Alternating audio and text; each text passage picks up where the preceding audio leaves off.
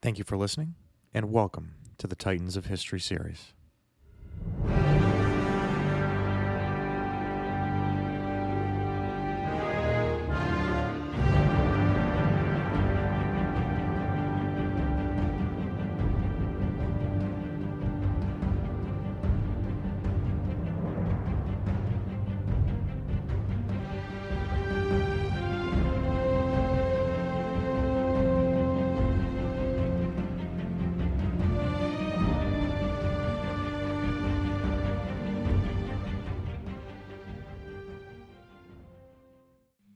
Episode 25, Hohenlinden and the Rue Saint Nicaise.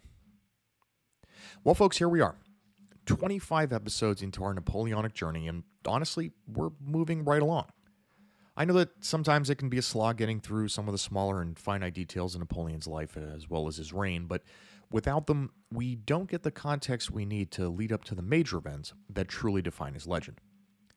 And so today, we're going to be wrapping up 1800, the War of the Second Coalition, and especially as it pertains to the Austrians, and talking about one of the great what-if moments of history in Napoleon's assassination attempt in the plot of the Rue Saint Nicaise. So strap in, because we've got about 2 full weeks of material to cover in this giant episode as my gift to you, since I was out on vacation at a bachelor party down in Mexico last week. And while it was a lot of fun and the groom-to-be got the proper send-off of his bachelorhood that he deserved, I'm glad to be back, truly relaxing, and doing what I love in talking to you fine folks about Napoleon Bonaparte. So thank you all for your patience in letting me have some time off, as well as getting this monster of an episode together. But now, let's get on with the show. I mentioned a couple of weeks ago how I wanted to do a supplemental episode on the Battle of Hohenlinden. But again, I figured we could tie it into this full episode since it really does put a bow on the War of the Second Coalition, at least again how it pertains to Austria, and it also ties in nicely to the Saint Nicaise plot exactly 3 weeks later. Plus, while we've spent a lot of time talking about Napoleon's campaigns down in Italy and in Egypt, I think it's high time we discuss perhaps the one theater of the Revolutionary Wars that saw the most action, and that of course would be the German theater. So let's rewind for a few minutes and talk about what the heck was going on in Germany, better known as the Rhine campaign. After Napoleon's victories in Italy back in 1797 led to the signing of Campo Formio, and remember, this would be his first Italian campaign, France found that although they were victorious on the battlefield, enforcing the agreed-upon peace was far more difficult in practice.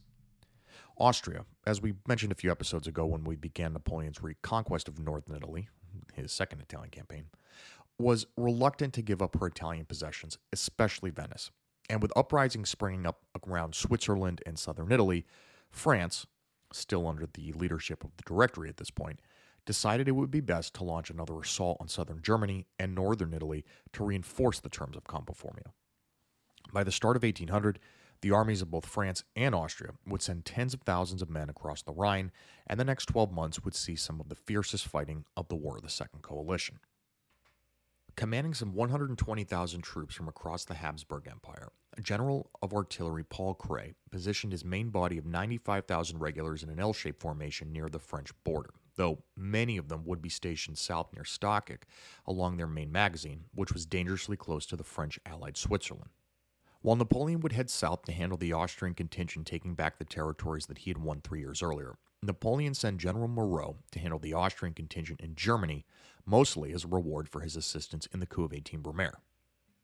And while we've mentioned him a few times already throughout our series, I think now is as good a time as any to give a quick introduction to General of Division Jean-Victor Marie Moreau, a mercurial man who was instrumental to Napoleon's rise and consolidation of power, just to be banished from France only 5 short years later.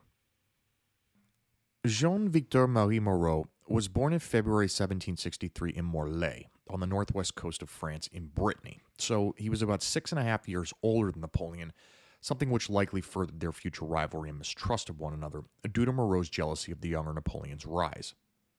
His father was a prominent lawyer, and while the younger Moreau had always wanted to join the army, his father sent him away to university, where he set up a small commune army at school and would become their leader, something which served him well in his future military service.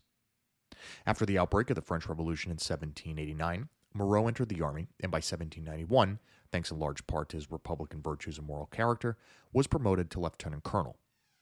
He served under Generals Dumouriez and Pichegru and was also commended by Committee of Public Safety member, future director, and future Minister of War under Napoleon, Lazare Carnot. Now, this ultimately leading to his promotion to Brigadier General at the tender age of just 31. Moreau would secure his military fame in the Battle of Tourcoing in 1794, in which his counterattack badly scattered the separated coalition columns, forcing them to flee.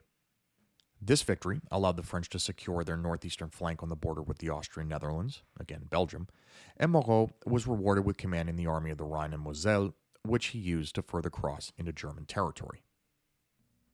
Now, if you remember back to our episode, Peace, Fructidor, and Talleyrand, you'll remember that Moreau discovered treasonous correspondences between General Pichegru and an emigre named Prince de Caen.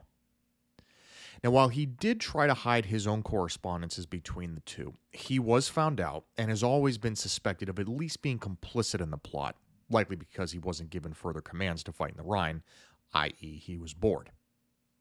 Now, although he was dismissed, with advancing Russian forces coming from the east, Moreau was eventually recalled to help fend them off first in Italy and then ultimately in Germany, while Napoleon was off trying to build canals in Egypt and pretend to be Alexander the Great. Now, though Moreau was ultimately defeated, and this is where much of what Napoleon had won in Italy in 1797 was recaptured by the Austrians, he would go back to Paris, where Napoleon found him also dissatisfied with the Directory. Funny how that always seems to happen, isn't it? Quite convenient.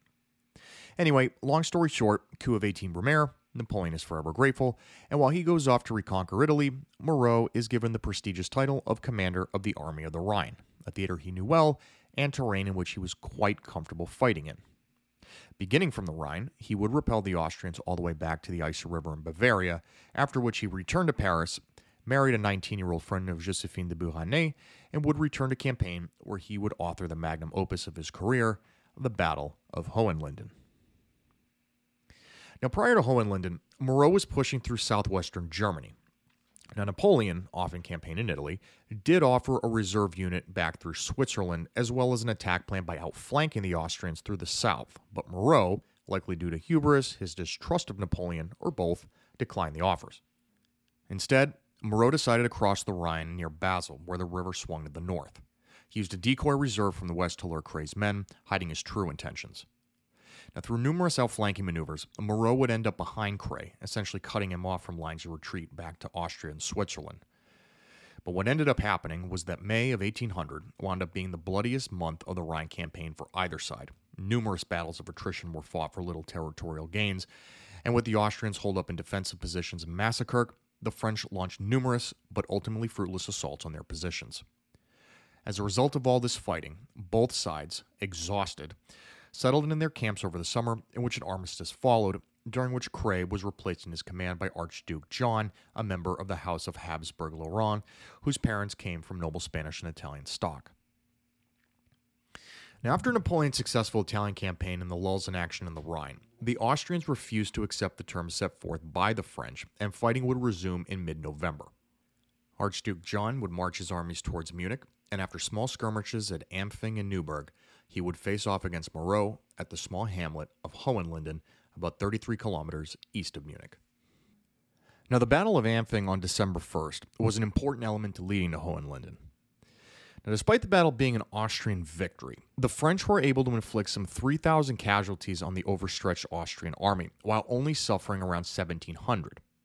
The French general, Paul Grenier, had decided to abandon Hagen-Oberbayern, about 50 kilometers from Munich, which the Austrians took as a sign of full retreat. However, Moreau had other plans and decided to deploy his army of nearly 55,000 men to the open fields near Hohenlinden. When the Austrians decided to turn and fight Moreau, ostensibly to defeat the French once and for all in southern Germany, they needed to do so by marching through heavily wooded forest and blinding snow squalls. Now, because of this, the Austrian columns were not well formed or mutually supporting, many believing that the French were actually in retreat rather than preparing for an all-out assault. Now, this confusion would be a big reason why, on December 3, 1800, General Moreau would author up the greatest victory of his military career. Now, Archduke John sent 4 columns to march on Hohenlinden, one from the north to cover the right flank, 2 from the west, with whom John rode, and 1 from the south.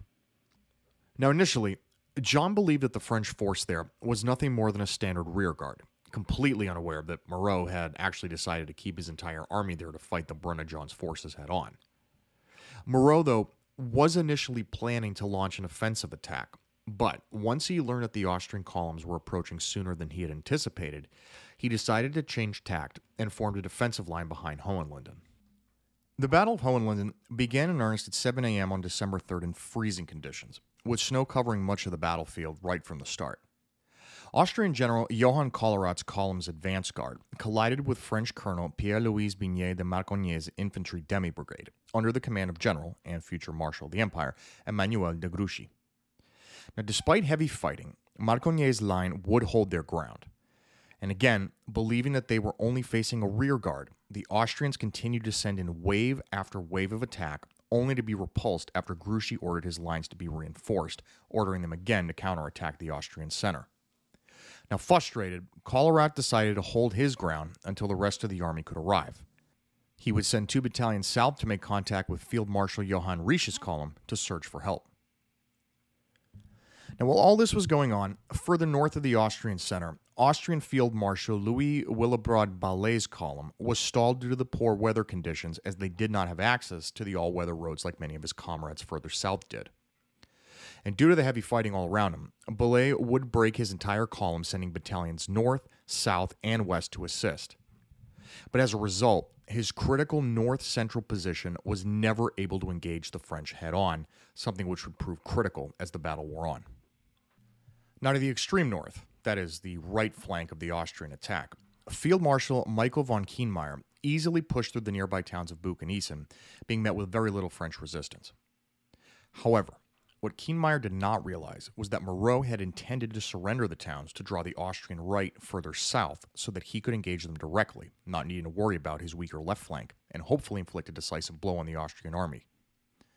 Now, Kienmeyer's men split into 2 separate divisions under Archduke Ferdinand and Prince Karl of Schwarzenberg. Ferdinand's division headed west and was engaged by the French, but neither side were really able to gain an upper hand as the weather and the hard terrain made for a bloody stalemate.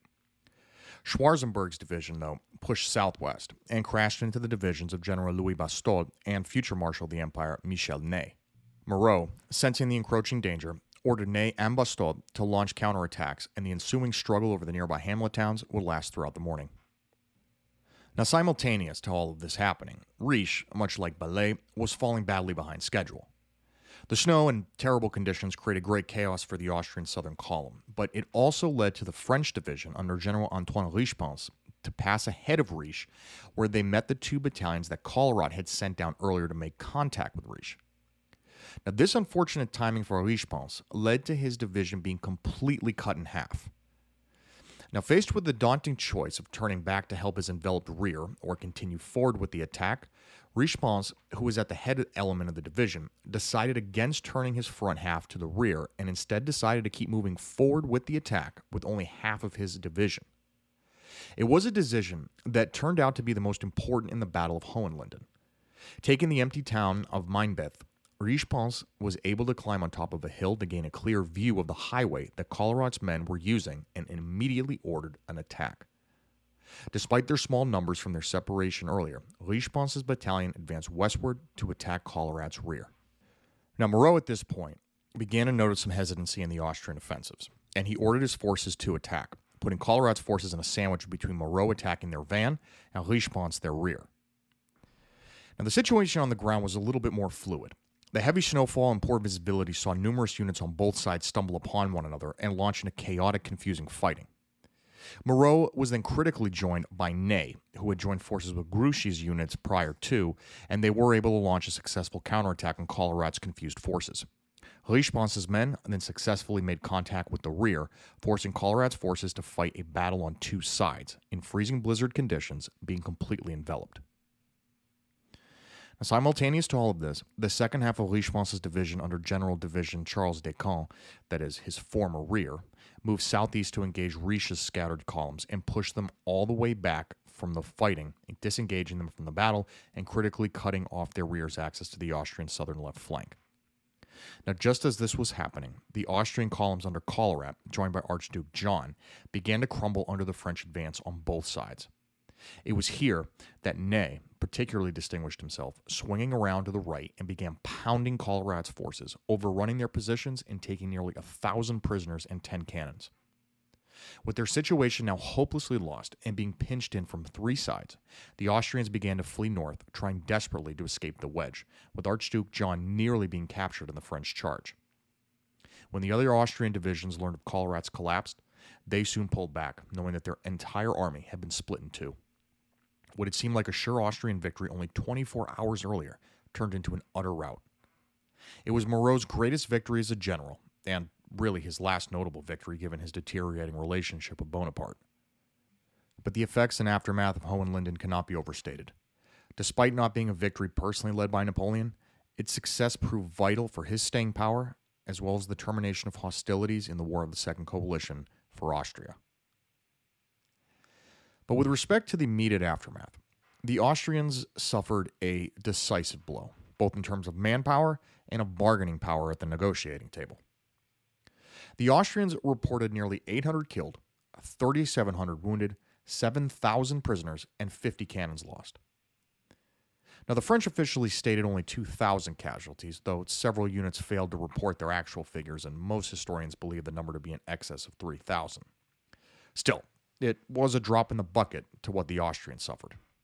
Including their Bavarian allies, the Austrian army suffered nearly 14,000 casualties against at most 4,000 for the French, with both armies of relatively comparable sizes.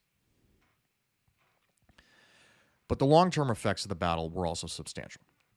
The high command of the Austrian army for southern Germany, commanded by yet-to-be-mentioned Franz von Lauer, were largely blamed by the Austrian imperial court back in Vienna, and Lauer was made to be the scapegoat for the army's failure in Bavaria, and he was ultimately forced into retirement. On the whole, though, the reality was far more a reflection of what was actually happening throughout Europe. The Austrians lacked far less initiative than their French counterparts did. Their leadership, if you didn't notice, was made up of archdukes and other high-ranking members of the nobility rather than of seasoned professional soldiers, which the French had in droves. Their ability to fight through the winter elements, something which had been relatively rare in previous European conflicts featuring professional armies, can also not be overstated. Now, Moreau's forces continued their pursuit of the Austrians, and within a week were only 80 kilometers from Vienna. Facing a prolonged siege and potential loss of their capital, Archduke Charles, younger brother to Holy Roman Emperor Francis II, requested an armistice, and Moreau granted it on Christmas 1800. The ending of the hostilities in the Rhine campaign led to the Treaty of Luneville, which was signed on February 9, 1801, by the French and the Holy Roman Empire. Now, the treaty ended not only the Austrian participation in the War of the Second Coalition, but also the French Revolutionary Wars. Only Britain remained at war with France, but their peace would be negotiated 13 months later in the Treaty of Amiens. In practice, though, all major hostilities ceased on the continent, the lone exception being on the Iberian Peninsula, which we'll get into a little bit more next episode. But that notwithstanding, for the first time in nearly a decade, the majority of the European continent saw peace. Now, as for the terms of Luneville, the treaty declared, quote, that there shall be, henceforth and forever, peace, amity, and good understanding among the signatories. Now, we all know that that wouldn't be the case for much longer, but in any event, Luneville further reinforced the terms agreed upon in Campo Formio, and it also forced the Austrians to recognize the independence and sovereignty of the Cisalpine, Ligurian, Batavian, and Helvetic republics. The entire left bank of the Rhine, as well as the Austrian Netherlands, were ceded to France, while all of Imperial Italy was also ceded to France, with parts of it actually becoming a part of France itself. Did we get all that? Good. Now, all the dukes of these acquired lands were compensated for their losses, and the Austrians were also able to retain parts of Venice and Istria, something which they desperately needed. Now, the compensation of the dukes, known as the Imperial Deputation, was the last major law passed by the Holy Roman Empire as a sovereign entity before its dissolution in 1806 following the Battle of Austerlitz. But that, as I'm sure you're aware, is a topic for a little bit further down the line. Hohenlinden was, as I've mentioned a few times already, a masterpiece for Moreau, but it also proved another vital cog in Napoleon keeping his authority. In fact, after learning of his victory, Napoleon wrote to Moreau in glowing praise, saying, quote, "These wretched Austrians were very obstinate. They were relying upon the ice and snow, but they weren't yet acquainted with you. I salute you affectionately. Combined with the negotiated peace to end the quasi-war with the United States back in September, Napoleon had knocked out 2 British allies that could have severely pinned France down in Europe, while also guaranteeing that she would have some access to her North American possessions, especially since Haiti was becoming an inferno. Now, Napoleon also used his fortunes provided by Hohenlinden to help further cultivate his relationship with Russian Tsar Paul I. Worried that Malta might fall to the British Navy, Napoleon simply gave Malta to Tsar Paul, officially due to his position as Grand Master of the Knights of St. John, but in reality, Napoleon was resigned to the fact that the island would fall to the British. And indeed, while the British simply ignored this, and they would end up securing their capture of Malta on September 5th, 1800, it did help improve the relationship between Napoleon and Tsar Paul. In fact, so cordial did their relationship become that Napoleon had plans to send upwards of 35,000 men under the command of Massena to join forces with the Russians in a joint invasion of British India. Now, the feasibility of a plan like this ultimately led to him deciding against it, but the thought alone further showed Napoleon's grandiose ambitions when it came to expanding his growing empire and his hatred for Great Britain. But before we get into all of that, despite Napoleon's seeming invincibility on the battlefield as commander-in-chief, he did still have numerous enemies back at home. Crypto-royalists and conservative Catholics, the former angered by the fact that Napoleon had not brought back the Bourbon monarchy yet, as they had hoped, and the latter still incensed at what they saw as a betrayal of the Catholic Church in the Concordat of 1801, hatched up numerous plots to try and kill the young first consul. Napoleon also had numerous Jacobin enemies who believed that he was just the opposite, a man trying to instill a neo-royalist regime with himself as king. So in short, he had enemies everywhere, and there were numerous assassination plots afoot. Some real, some not so much, but there were 2 that have caught the eyes of historians and, of course, of the first consul. A month after Malta fell to Britain, Napoleon was allegedly targeted in what became known as the Conspiration des Poignards, literally the Daggers Conspiracy. Now, the conspiracy itself is still the subject of much conjecture, and it's possible the entire episode was simply drawn up by police chief Joseph Fouché as an agent provocateur. Fouché, in his memoirs, alleges that in mid-September 1800, plots were discovered aimed at assassinating Napoleon as he left the Opera House in Paris. Now, Fouché worked with his men to bring revelations to Louis-Antoine Favalet de Bourrienne, Napoleon's secretary, that plotters Giuseppe Carracci, Joseph Diana, Joseph Antoine Arena, brother of the Corsican deputy who had declared against Napoleon, the painter and patriotic fanatic François Topino Lebrun, and Dominique Demerville, a former clerk of the Committee of Public Safety. Now, a man named Harrell, whose true identity has never clearly been established, was tasked with luring the conspirators into a trap outside of the Opera House where Fouché's policemen would be waiting for them. On the day of the alleged attack, October 10th, the men stopped Diana, Carracci, and 2 other accomplices. Now, the other conspirators, scared off by the police presence, abandoned their roles and returned home, though they would all later be apprehended at their residences. The men would be tried in January of 1801 and were presented as Jacobin sympathizers who had been influenced by international collaborators, though the truth to any of this is still widely debated today. Indeed, most modern historians believe that the entire operation was likely nothing more than a false flag as a way to further consolidate Napoleon's personal grip on power, and there is little tangible evidence that any, quote, dagger conspiracy was to ever take place. Now, the same cannot be said, however, for the more well-known event on December 24th, 1800, and that, of course, is the plot of the Rue Saint Nicaise. On Christmas Eve, 1800, Napoleon and Josephine took separate carriages to the opera to listen to Haydn's oratorio, The Creation. On the corner of Place de la Carrousel and the Rue Saint Nicaise, bundles of gunpowder were placed in a water barrel on the cart of a seed merchant drawn by a small horse owned by Joseph Picot de Limolion, a Chouanist who had recently arrived from exile in London and whose father had been a royalist guillotined during the Reign of Terror. Now, when Napoleon arrived, he signaled to 2 other plotters to light the fuse. One, Pierre Robineau de Saint-Régent, a supporter of Louis XVIII, paid a 14-year-old girl named Marianne Poussaud 12 sols to attend to the horse for a few minutes. What happened next was a matter of fate, misfortune for the plotters, and as always, incredible luck for Napoleon. You see, Napoleon was well aware that there were plots against his life at this point, but he was reassured by the consular guard that many of the plotters had been apprehended, and so he reluctantly went to the opera, deciding to ride with a cavalry escort, including Berthier, Lannes, and Colonel Jacques Lauriston, at this time Napoleon's aide-de-camp, but he, like Berthier-Lannes, would later become a marshal of the empire.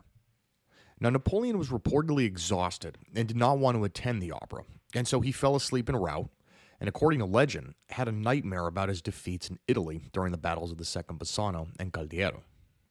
And as it would turn out, Sigmund Freud would later write that this dream was a, quote, alarm clock dream, one which wove external stimuli into the dream structure in order to maintain sleep and prevent the subject from being disturbed by external noise. Now, as for that external noise, well, I'm glad you asked.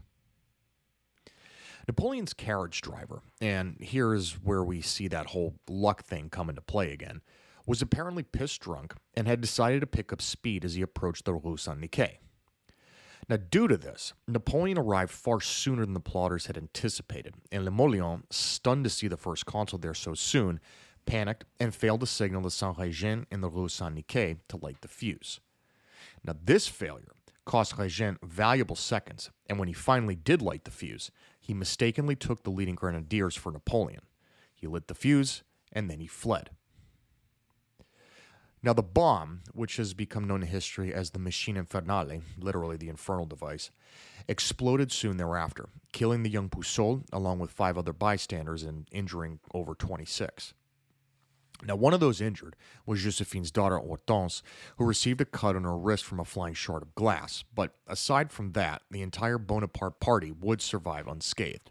Josephine's cart was close enough behind to feel the blast, but that was about it. Now, Napoleon awoke to the carnage, which, aside from the human toll, damaged 46 buildings in the vicinity.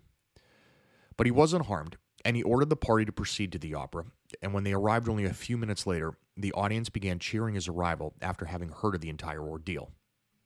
Speaking to his wife, Napoleon commented succinctly, quote, "Josephine, those rascals wanted to blow me up." He then picked up his opera glass and began to watch the performance as if it had been just another day in the office. Because for the first consul, it was. After the performance, though, Napoleon would put on a show of his own.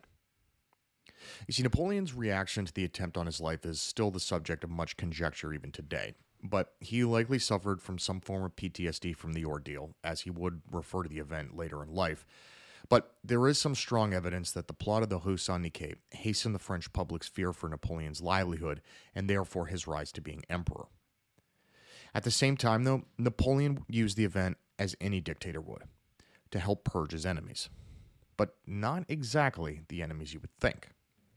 Because you see, Napoleon was adamant that the plotters had been leftist Jacobins, not Chouanist royals, which had indeed been the case. And even after learning of the true culprits, Napoleon refused to pardon those innocents suspected of his assassination, choosing instead to expel them from France entirely.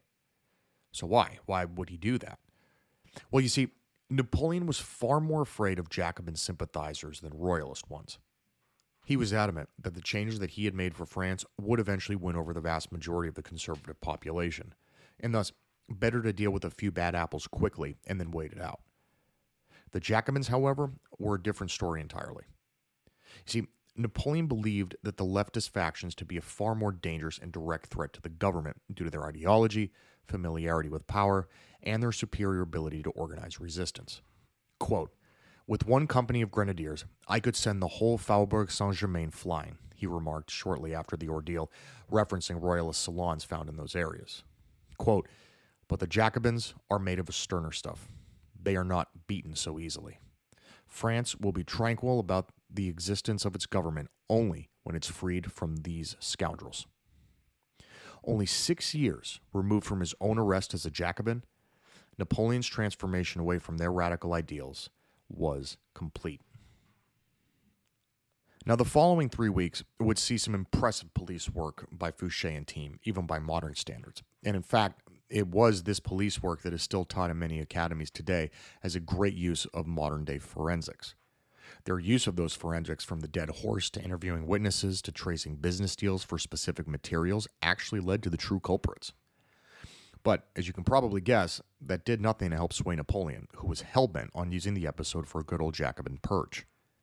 On January 4th, 1801, Napoleon and his 2 consular colleagues, Cambacérès and Lebrun issued a consular decree exiling 130 Jacobins from France, with their final destination being French Guiana, tantamount to a death sentence in those days due to the combination of heat, tropical disease, and poor sanitation in the colony. So feared was expulsion to Guyana that it earned the nickname the Dry Guillotine for the certain suffering all of her new inhabitants were sure to endure.